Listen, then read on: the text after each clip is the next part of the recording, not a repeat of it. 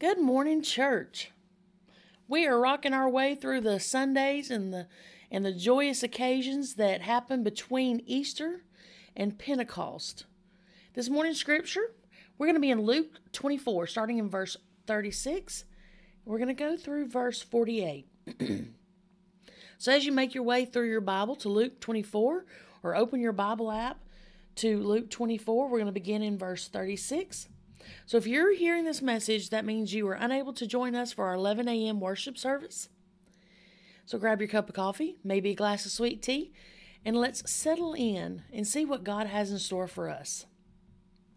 So Luke 24, beginning in verse 36. And in my Bible, it has the header that says, Jesus appeared to the disciples.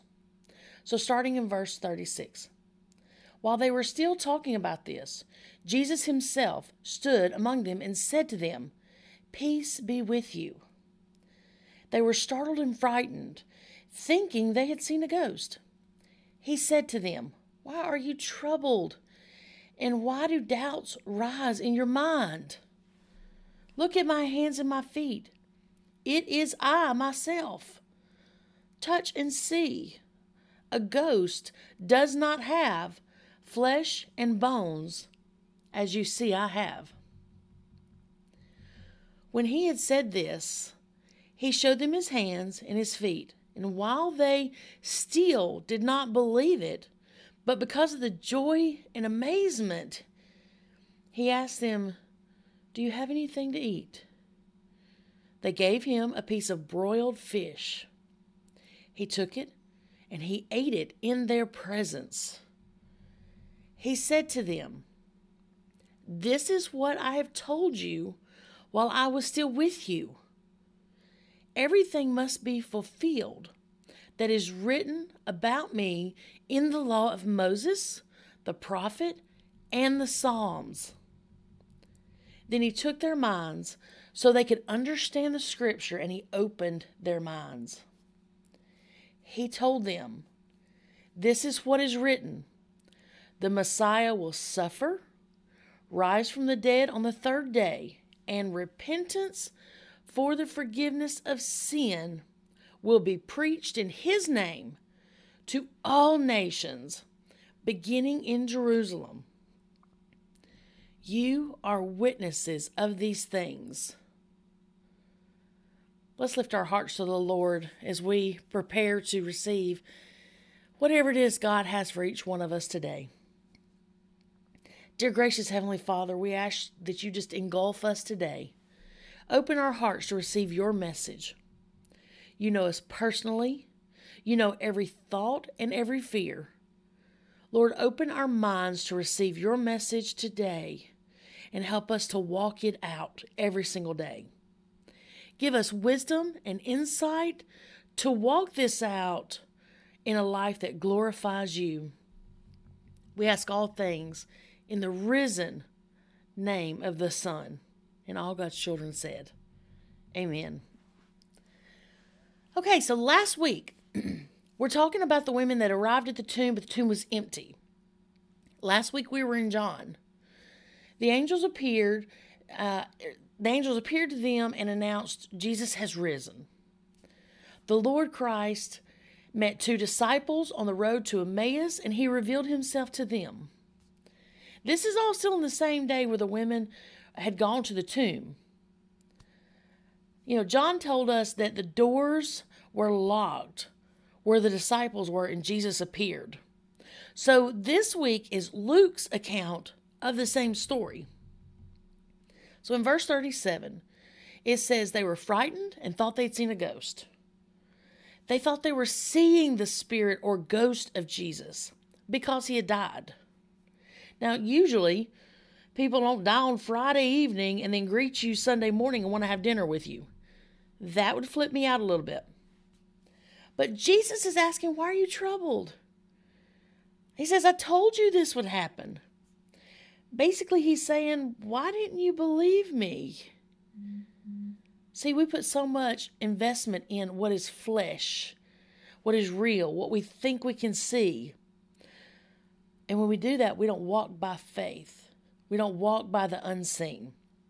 And Jesus is saying, I told you this would happen. Jesus does this in our everyday lives. He confronts us in our unbelief. Or maybe instead of using the word confronts us, he convicts our hearts in our everyday unbelief. Let me ask you a question. Do you think it's possible for believers to be filled with unbelief at times? I mean, of course. Life hits us with a curveball, and we try to rationalize and think things out, and before we know it, we're walking in fear and unbelief. We all have areas where we fear the very thing that confronts us and causes unbelief. But we have to ask ourselves, is that the enemy trying to set a trap? Or is God trying to reveal something to us, something that's new, something that's unknown, and our unbelief is taking a front seat instead of our faith taking a front seat? Fear is not of the Lord. Fear is doubt. It is doubt that the Lord is not in control. And anytime somebody says, well, I don't know why God let this happen, stop right there. Let's go all the way back to Genesis. In the beginning, he created. He's in control of everything. It's our decisions that sets things into motion that are not what the Lord wanted to happen. So let's jump to verse 39. Jesus is showing them his scars to assure them that it is him. He says, a spirit does not have flesh and bones, as I have. This is Jesus, like for real. It's Jesus in his resurrected body. It is the same body that we will receive on that day. Jesus spoke of this many times. There's a new body awaiting us. Our new bodies will not be human. It will not have human limitations like hunger or exhaustion or death or grief or anything. It will surpass those limitations. In Romans 6:9, it says, we know that Christ, being raised from the dead, will never die again. Death no longer has dominion over him. And friends, when we receive that new body, death will not have dominion over us because that limitation will be removed. We know that what it says of Jesus, it will also say of us on that day. That day when death no longer holds a fear over us, holds a doubt over us. So 1 Corinthians, let's look at 1 Corinthians 15, starting in verse 50. It says, I tell you this, brothers, flesh and blood cannot inherit the kingdom of heaven, nor does the perishable inherit the imperishable. Behold, I tell you a mystery.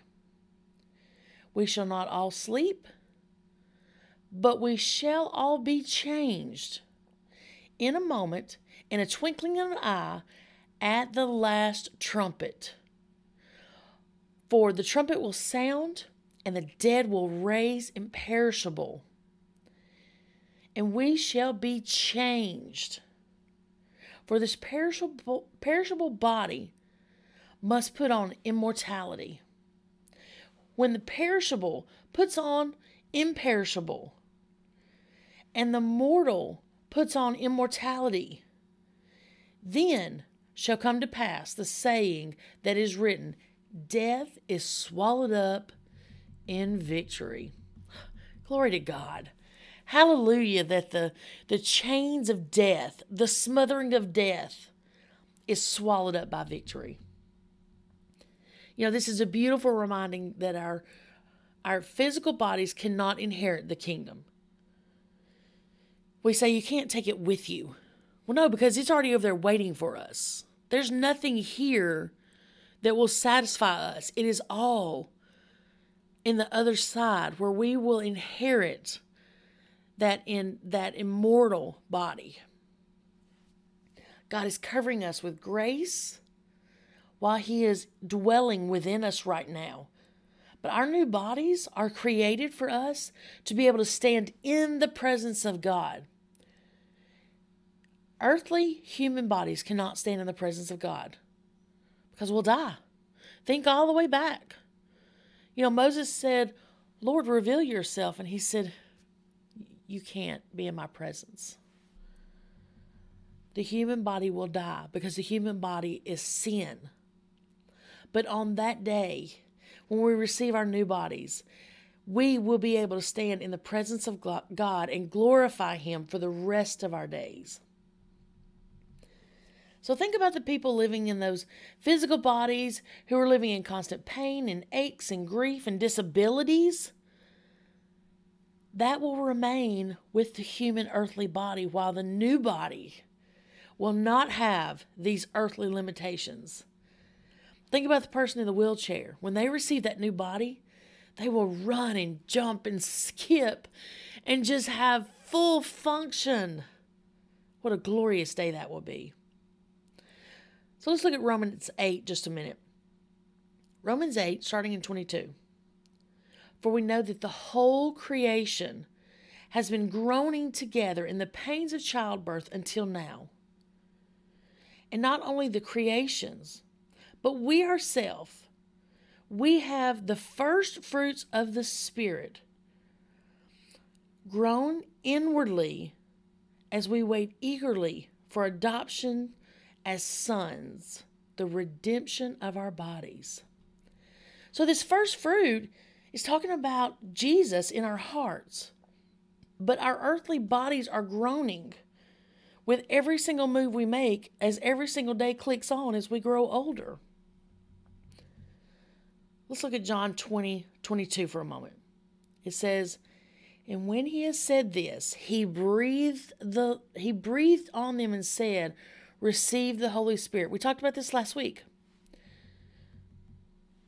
Jesus, he breathed upon them and gave them the Holy Spirit to walk with them.